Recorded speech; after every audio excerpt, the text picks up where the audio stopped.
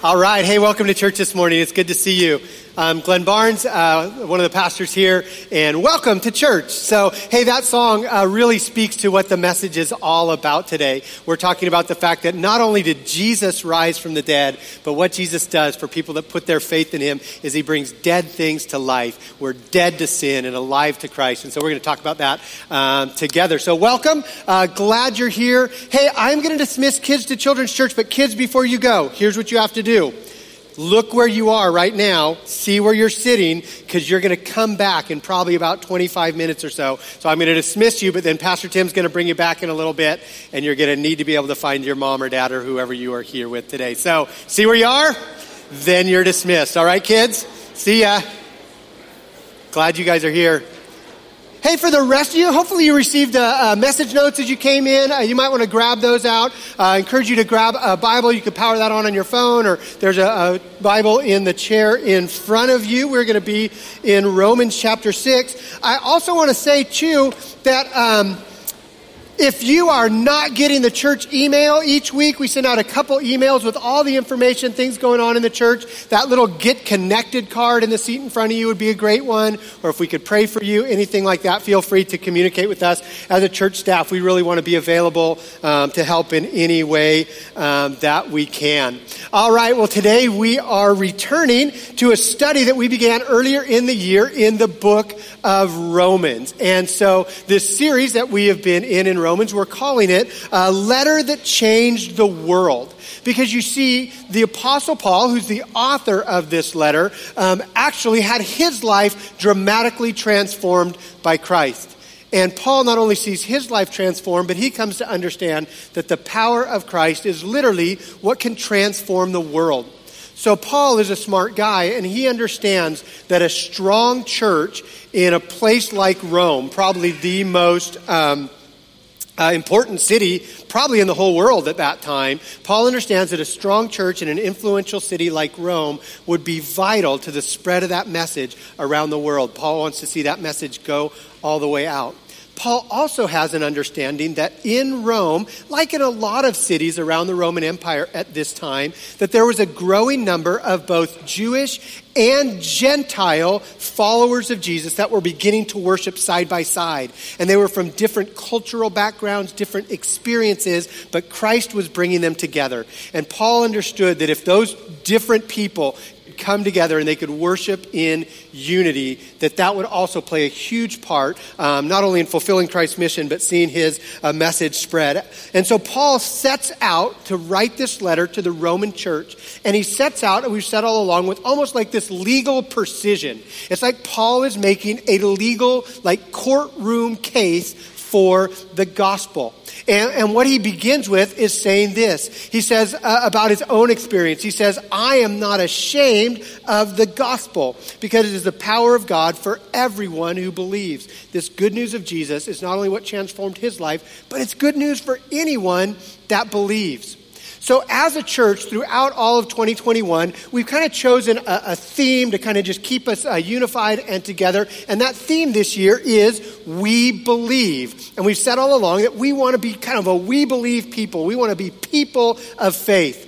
We believe also speaks to that we would, not only as Christians, know what we believe. That's really important to know what we believe. But more than that we would know why we believe the things that we say that we believe. And are they true and are they right in a way that we really can build our life on them? So that's kind of what we're trying to do all year long.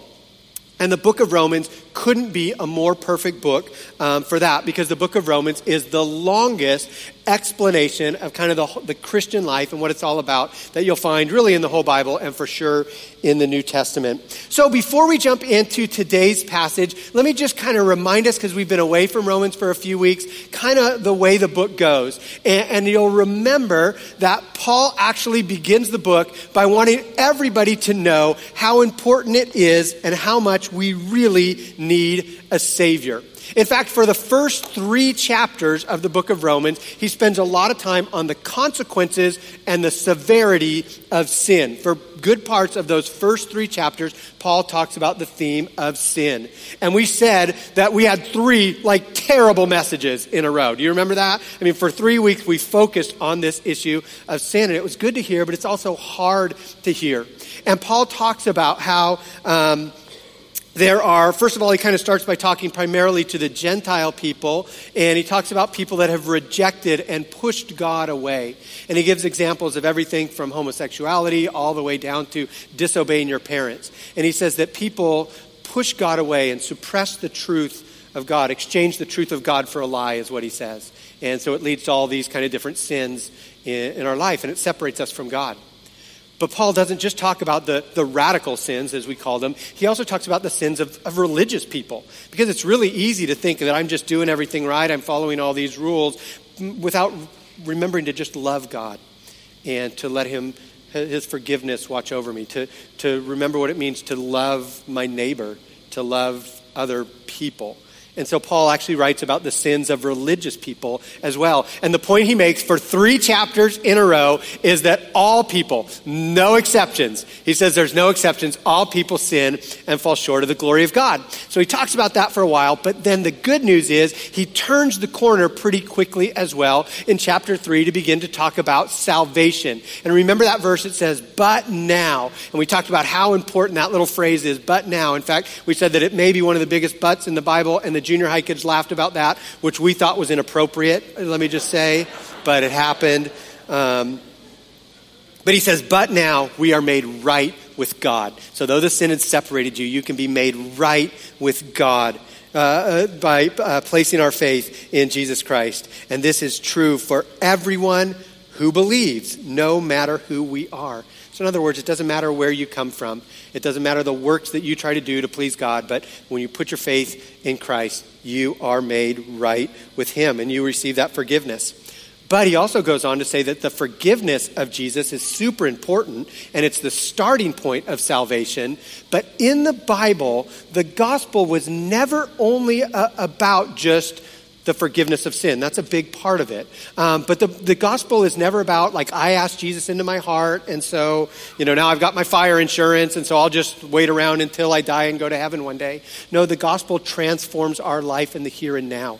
And it gives us not only a abundant, but like a resurrected kind of abundant life. And so Paul talks about kind of this big theological term of sanctification. Sanctification is just kind of a fancy church way of saying how I mature in Christ, how I begin to not just have my sins forgiven, but how do I begin to grow and mature and live a more Christ-like life. And so that's what sanctification is about. And today, as we come to chapter 6, we are going to be right in the middle of this discussion of sanctification. So on Paul's mind now is, how do we live out this Christian life? Right? What does it look like for us to be more like Christ? And so we're in Romans chapter 6. If you want to open your Bibles there, we're going to be in Romans 6 for a couple weeks. So this week and next week. Next week, we're going to kind of dig in more to kind of the overall argument that Paul is making. Because today, as Paul writes about how in the same way that we can now count ourselves dead to sin, but alive to God in Jesus Christ, and he says you're dead to sin, alive to Christ, he also gives this amazing illustration or example that says when you die to your old life and you're raised to new life, he gives us this example of it, and that example is baptism. And so that's what we're really going to spend a chunk of our time on today, because Paul addresses it in chapter 6, baptism. And so as I was thinking about today's message on baptism, I was thinking, I was remembering the old story of the old pastor who's doing baptisms one day, and a man comes forward to be baptized. And so the pastor says to him, he says, well, why do you want to be baptized? And so the man says, well, I'm looking for Jesus. And the pastor thinks, great. And so he brings him in and he dunks him down under the water and he brings him up and he says, did you find Jesus? And the man said, no, I didn't. So the pastor's, well, all right, well, I better dunk him again, right? So he dunks him again a second time, dunks him, brings him back up. The guy says, no, I still haven't found Jesus. So the pastor's like, now we got to get serious about this thing. He dunks him down that third time. He leaves him under for a little bit, shakes him around a little bit, brings him back up. Before the pastor could even ask, the guy says to the pastor, he says, Pastor, I don't think he's down there. Which is probably the only baptism joke I know, so I thought I'd throw it in there. But here's the thing.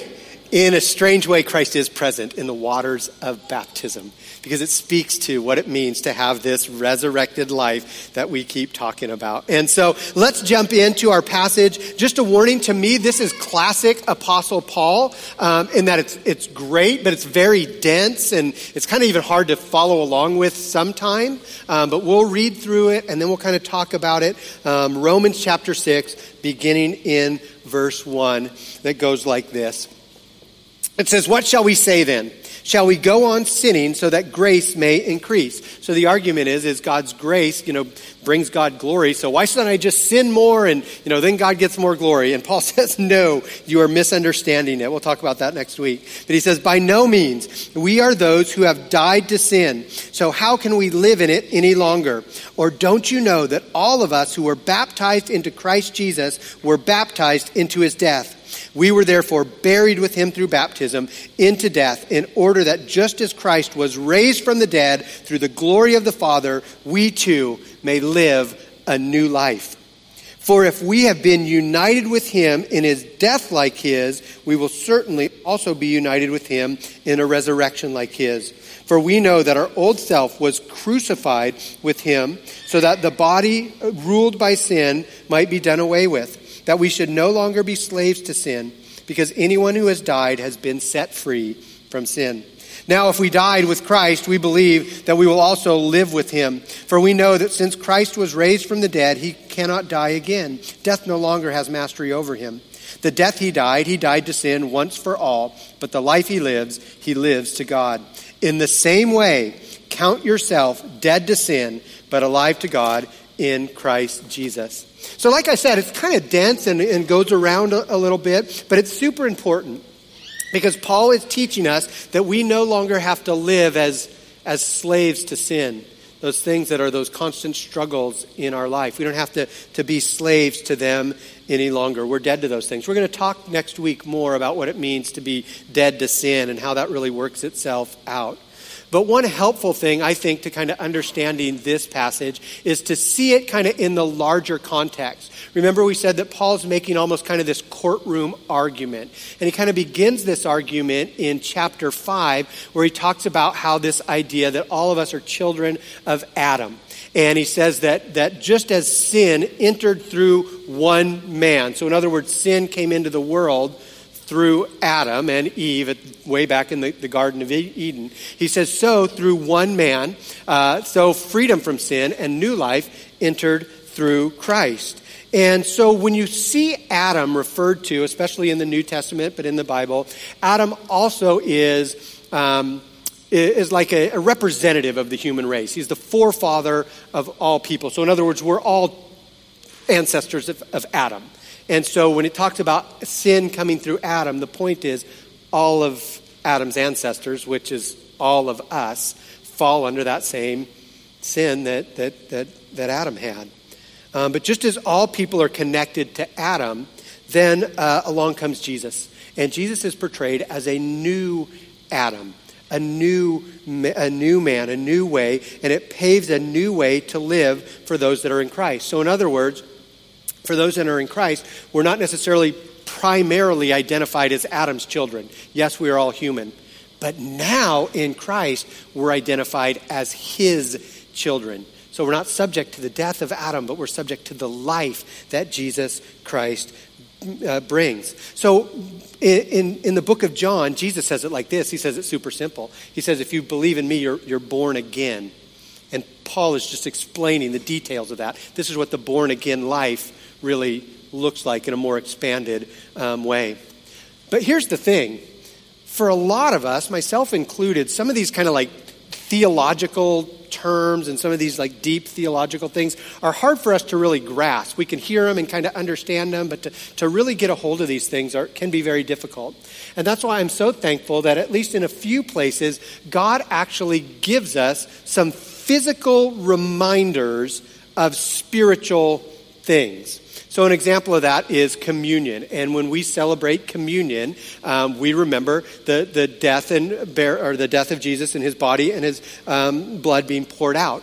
But he gives us the physical thing. He says, this is my body, and whenever you take this bread and drink of this cup, remember me. So he gives us something physical that reminds us of the spiritual. We can touch and we can hold and we can taste the bread and the cup, and it reminds us of this spiritual thing that he gave his body and his blood for us. And in the New Testament, along with communion, the other ordinance that we see that is like that is baptism. Baptism is this tangible and powerful picture of what happens in a person's life. And so since Romans 6 deals with it, that's what we're going to spend the rest of our time on together this morning. So let's look again. There was a couple verses in what we just read that really talk about baptism. So let's look at these again as the ultimate illustration of moving from death to life, which is baptism. So Romans 6 verses 3 and 4 say this, "Or don't you know that all of us who were baptized into Christ Jesus were baptized into his death? We were therefore buried with him through baptism into death, in order that just as Christ was raised from the dead through the glory of the Father, we too may live a new life." So in other words, baptism is this picture of what our life in Christ is like. And so let's look at what the Bible says about baptism. First of all, what is baptism in the first place? And maybe no big surprise to you, the word baptism, the English word baptism, comes from Greek word, and that Greek word is baptizo. Baptizo, it's more of a transliteration, so it's just kind of the English word and the Greek word mean the same thing. So baptizo, what's interesting to me about this is baptizo, that word, you find it quite common in the literature of that day, and it often, especially before Christ, was not a religious term. Baptizo literally just meant to or to submerge it, or to wash it. So you find the word baptizo in the literature of the day, a few examples of it. When a boat sinks, it describes this boat as being baptizo. It just sunk under the water. There was nothing religious that happened there. It just submerged under the water. We read about people's utensils being washed either before and after a meal. And you baptizo your utensils, and that's how you wash them. One of my favorites is about 200 years before Christ, there's an explanation about pickling vegetables. And it says you take your vegetables and you baptizo them in the boiling water, and then you take them out and you baptizo them again in the vinegar, and that, makes your vegetables last longer. So it wasn't a religious term. It just meant to be dunked under. And yet, especially around the time of John the Baptist, as Jesus was coming onto the scene, we begin to see that this word takes on significant religious connotation, and especially Christian meaning. Because from the time of John the Baptist, baptism begins to be connected with repentance and leaving an old life. So people would come see John out at the Jordan River, and this crazy man would say, repent and turn from your old ways and go a new way. And if that's what you're doing, then get into the waters of baptism, and that is a sign of this leaving behind your old life. And then Jesus comes and then the Holy Spirit comes, begins the church, and we see that from the very earliest time, in fact, from the very first day, baptism is a significant symbol in the Christian church. Now, baptism is never presented as something that saves us, right? It's not a religious act that saves us. It's when we believe.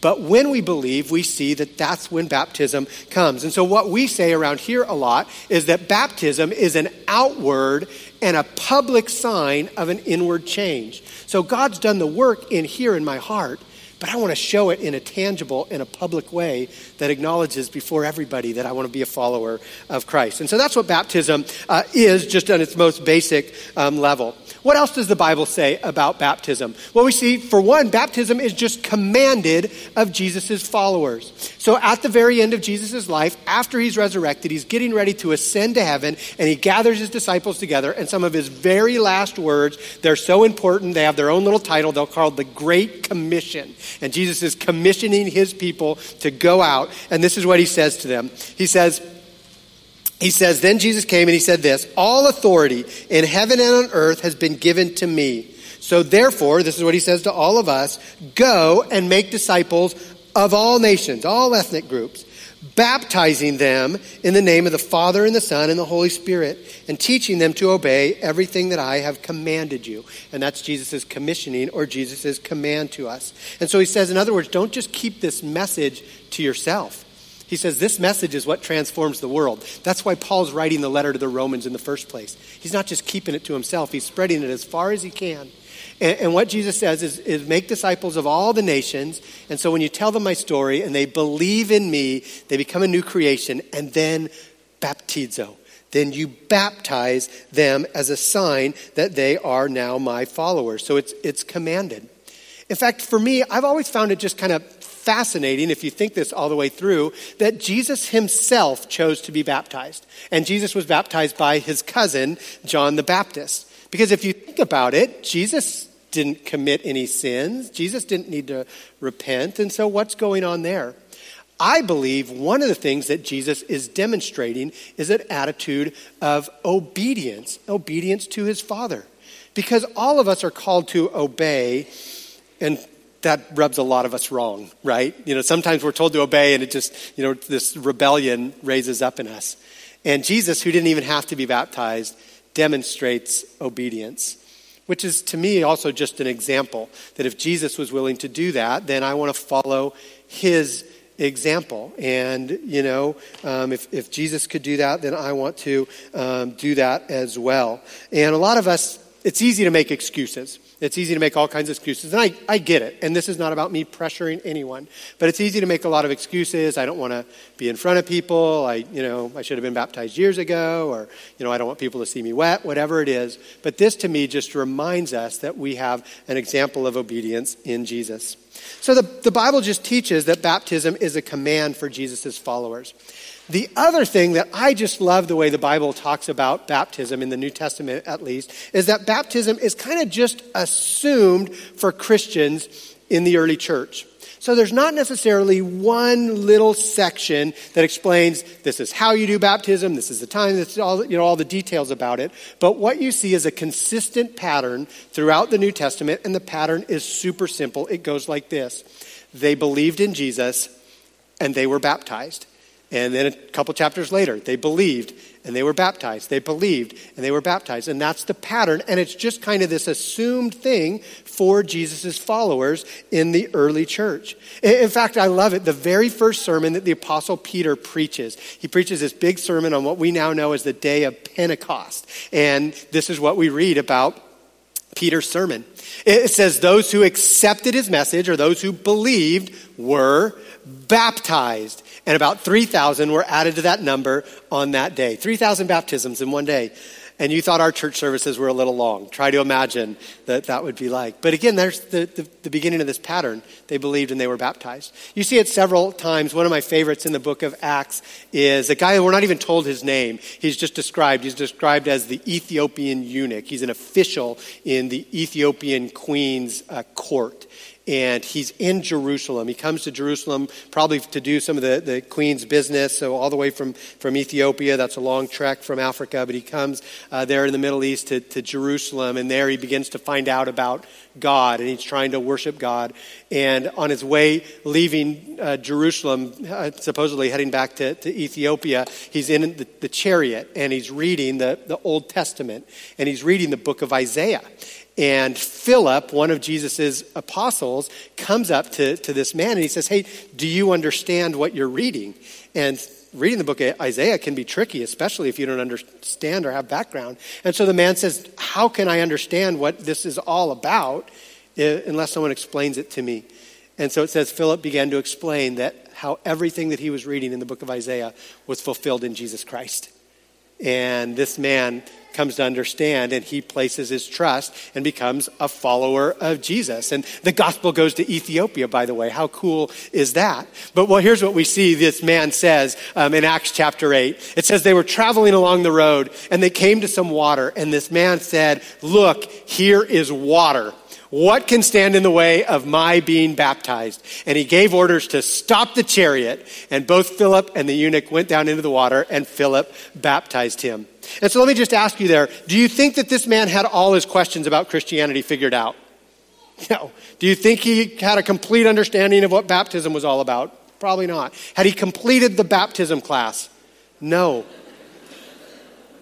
But he says there's some water, and I'm a follower of Jesus, and already I understand that I'm a new creation. And so I want to go down into that water to show that I've been buried to my old life and raised again to new. And it's just kind of this assumed pattern and this identification for Jesus's followers. In fact, how much is it assumed in the New Testament? The Apostle Paul later on is writing to another church kind of around the Roman Empire in Corinth. And he's not talking about baptism here, but he's talking about just kind of the church. And he talks about, it's this famous section where he talks about the church being like a body and that we're all one body and we all serve together. But this is what he says about that. He says, "For we were all baptized by one Spirit so as to form one body, whether Jews or Gentiles, slaves or free."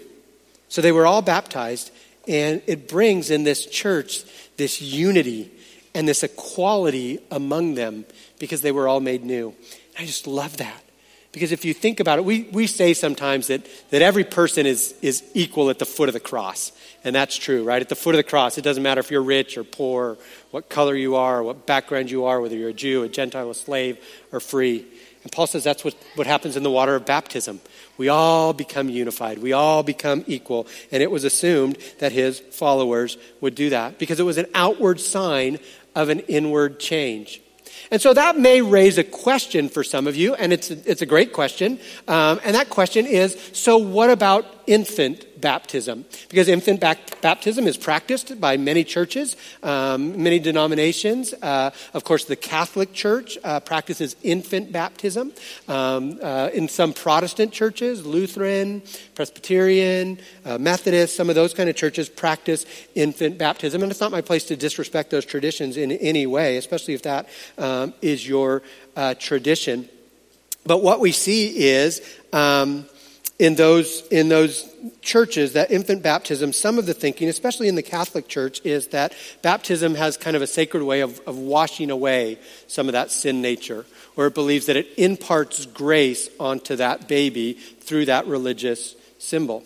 So for instance, especially like back in the Middle Ages, when the infant mortality rate was quite low, you wanted to make sure that you got your baby baptized, because what happens if that baby died before they were baptized and then they went to hell? And so the idea was, well, we got to get those children baptized. In fact, in the Catholic Church, there is an older doctrine called limbo. You guys familiar with limbo? Limbo was first designed as this idea that what if the child died before he was baptized? Well, they couldn't go to heaven, but they wouldn't go to hell, but they would just go to this kind of limbo place. And here's what I need to say to you about that. That is not the way it is described in the Bible. That is not a biblical doctrine.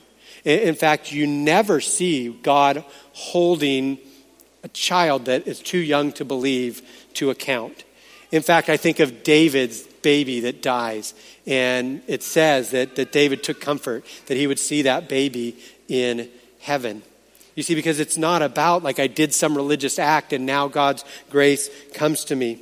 No, instead, I think the pattern that we see biblically is the case that Paul is making here in Romans 6, which is baptism is about being identified in this new life through faith in Christ. So when a person makes that decision, so in other words, again, not to be disrespectful of that, but a parent can't make that decision for that child. They can dedicate that child, absolutely. And that's good. That's why we don't practice baby baptism here. We practice believer's baptism. We practice baby dedication with that same idea. But what we say is that baptism is meant to be a decision that each individual should make when they decide to follow Christ. So in other words, it's not something a parent should make. And now I will say, in the book of Acts, there are a few examples where we read this, that certain households were baptized together. So Lydia, Cornelius, a few others, we see that they believed and they were baptized. But there's nothing that says that all the people in the household didn't believe. We assume that meant when the household was baptized, that the people of that house believed and they were baptized. So that may bring a question up to you, and the question is this: so what if I was baptized as a child? Do I need to be baptized again? And I sympathize with that question. That's a question that I wrestled with for a time in my life. In fact, this is a picture of me with my grandfather, and look how adorable that little baby is. I mean, come on. And I was baptized in the Methodist Church by my grandfather, right? And so I loved my grandfather. I didn't want to disrespect that tradition. I didn't want to dishonor my grandfather in any way. And I'm thankful for that heritage, right? I'm thankful. But I also came to understand that when I became a believer by my own choice, not by my parents' choice, my grandparents' choice, but my choice, that I needed to be baptized. And as a college student, I was baptized in the swimming pool at the college that I went to now a little over 30 years ago, a little over 30 years ago. And that was my choice there. And so the question is, if Steve Steele were here, he would say, so what? So what does all this mean to us? And the so whats are super simple. It's a lot more relaxed when I say it, isn't it? So what are the so whats in this? And the so whats are actually quite simple. And most of the so whats on this topic really are for Christian people. So if you're here today and you're still investigating Christianity, you are welcome here. We want to do whatever we can to help answer questions. We're not here to force you into anything. If you're still investigating Christianity, we're as people that have put their faith in Christ, we're doing our very best to understand this book and to follow it. But the application is for people that are Christian already. And the application is super simple. The application is this: if you are a Christian and you have not been baptized, what are you waiting for? What are you waiting for, right? As followers of Jesus, we see the example of Jesus himself. We see the command to be baptized. We see this pattern that's just kind of assumed. We see that it demonstrates our death to our old life and our resurrection to new life. And so the question is, what are you waiting for? And a lot of us have delayed that decision, and sometimes delayed obedience is really not obedience at all. And so in just a few minutes, we're going to have a few people that are ready to be baptized and came today ready to be baptized. But as Steve said at the beginning of the service, some of you are here and you need to be baptized. The time is right. There's nothing that's holding you back. And if God's Spirit is working in you, we're going to invite you during a time of music here in just a little bit, where you can come forward and you can be baptized. We have shorts, we have t-shirts, we have towels, we have everything that you need. And right over here to my left, your right, you go right down that hall. One of the pastors will meet you there. Talk that over real quickly, and then there's an opportunity for you to be baptized today if you would like. And that's that first point of application. If you are a Christian and have not been baptized, what are you waiting for? Second application is this: if you are a Christian and you have been baptized, remember and honor your baptism. It's funny, I don't remember a lot from 30 years ago, but I remember the prayer that the pastor prayed when I was baptized. And he prayed this. He said, I pray that Glenn remembers his baptism. And I don't think he was worried about me like forgetting the day or forgetting the details of it. But I think what he was saying is that he would remember the significance of what was taking place there. That I'd said, I placed my trust in Christ. I understood that I needed him for salvation, and so I put my trust in him, and I wanted to be buried to that old life, and I wanted to be raised to new life, and I was willing to do that publicly with everybody watching, and I said, I want to follow Christ for the rest of my life. And he prayed, I pray that he would remember that, because he went public with it on that day. And so I think about that sometimes. I think about that. I stood in front of a group of people and said, I want to be a follower of Christ. And so if that's you and you've been baptized, remember your baptism. Remember and honor that. Are you living in a way that honors that decision you make? It may have been years ago. If you've been around, you may have heard me use this example, and plenty of other people have used it before. I think of my baptism a little like my wedding ring that I wear here. Because when Janny and I made a decision to be married, that was a personal, private decision. It was between us and, between God, and it was this personal thing. And we made vows to one another that we were going to be faithful to one another, and that I am hers and she is mine, and we're together. And we made this spiritual commitment to one another before God. And then I wear this wedding ring. And this wedding ring is a physical example, a physical reminder of this commitment that I made. And in the same way, that's one of the things that baptism does for the believer. It reminds us, it says publicly, this is what I believe. So I want to say right up front, in the same way that I said a parent shouldn't push someone to be baptized, you shouldn't be baptized because your pastor pressures you in any sort of way. My goal today was to present this information and to let you and God work that out. But I'm excited because we are going to worship together as a church, and we're going to observe some baptisms. And so I want to invite a few people up. So I think we have 4 people here in this service that are ready to go. So I want to invite Lena Castillo to come on up, and Amelia Towell. I haven't even seen, where's Amelia? Come on, Millie. Hope Towell and Clarissa Stramel and Kylie Bianchi are all going to come on up. So why don't you guys come on up, Lena. I'm going to get you a microphone. You're looking at me like, do I have to come all the way up there? And you are going to be awesome. So everybody remembers being nervous to stand in front of people. So don't even worry about that. So coming up, you can go over here, come over here, and Roman's going to be with Kylie. But I'll go ahead and I'll start with Lena. Hi, Emily. How are you, sweetie? So you came to me a few weeks ago, and we've known each other for a long time, but you said you're ready to be baptized. And so tell us a little bit about how you, Lena, came to know Christ in the first place, and then about your decision to be baptized. Okay, I grew up in the church. I was actually baptized Catholic. Mm-hmm. But I knew of God. There was never a relationship. There was never... It was more of a fear of you do something wrong, you're going to be punished. So that terrified me. I made a lot of mistakes as a child and growing up into a teenager. As I drifted away from the church, I had a daughter at 16, which also... It's a big challenge. Yeah, it really made me afraid to go back to the church because it was like, that's sin. And it's not okay. So that really pushed me away.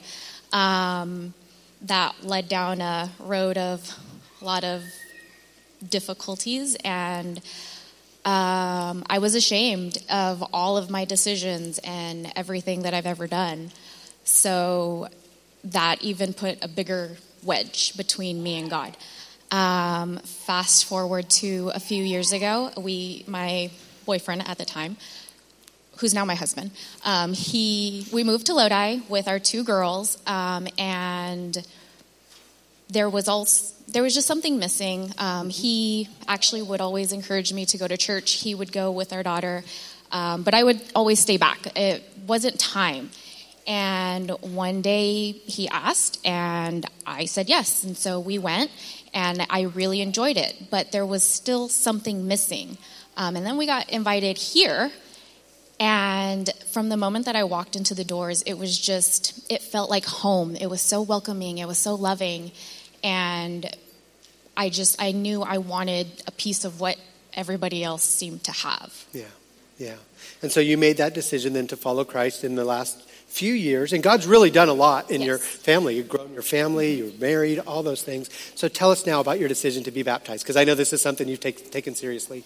Yeah, I decided to be baptized because all of I don't want to call it bad, but the bad and the negativity and just the burdens that I carry, I want to just wash them away and start new. And I feel like God really has something ready for me. I just need to be an open vessel, and I just need to start with a clean slate. Awesome. Well, we're going to do that. So you are a new creation in Christ, and you're going to be baptized. In fact, if you want, you can go get ready, and I'll meet you back there in a minute. So, yeah, of course you can. You want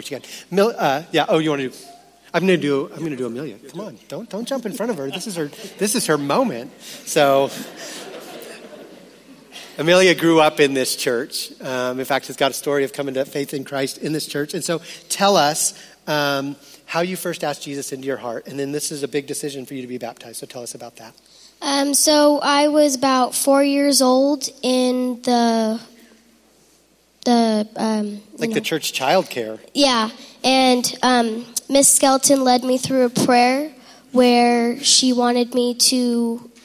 She asked me if I wanted to be with Jesus for the rest of my life, and I, accepted, and I accepted him into my life, and I want to show everybody how committed I am to God by being baptized. That's awesome. That is so great. And by the way, shout out to Mr. and Mrs. Skelton, who've taught our how about a big one?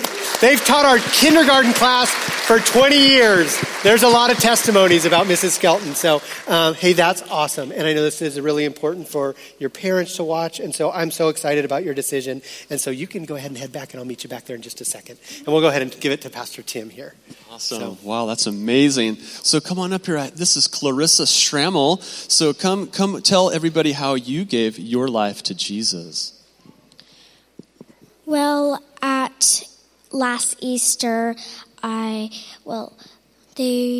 were talking about how Jesus sacrificed his life for us, and I felt like I should do something for him and join his family for what he's done for me.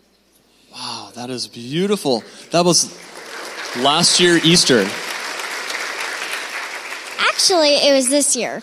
This year, Easter.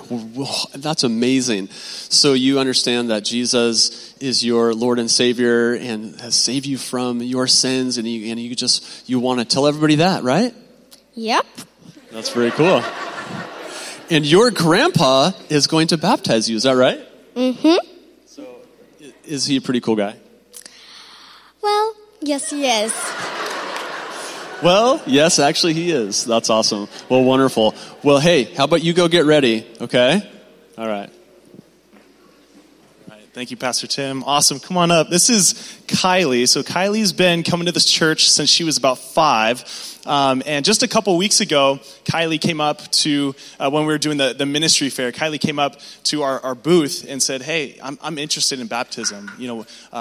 I kind of grew up in this church, and now I'm interested in this baptism thing. So we met for a couple weeks. We kind of went through basically this sermon here today, just what the significance of baptism and what that means. And as we were talking, Kylie couldn't really pinpoint a time in her life where, she said, yeah, I've prayed with my parents before. I've prayed growing up in church, but we actually prayed just this last week for her to accept Jesus as her Savior. So that was super awesome. And now here she is, wanting to follow through and take that next step and be baptized. So Kylie, why do you want to be baptized today? I'm here today to show myself and everybody around me that I'm ready to follow the Lord and get baptized. Awesome. Well, very good. This was her favorite part. She was really looking forward to talking in front of everyone. Yeah, that's awesome. Well, very cool. You mind if I say a quick prayer for Kylie, and then we'll head back there? Awesome. Let's pray. God, we just thank you so much for what you're doing, and all these lives who've stood up here today, and followed that step of faith and said that I want to be baptized. I want to follow after your example, God.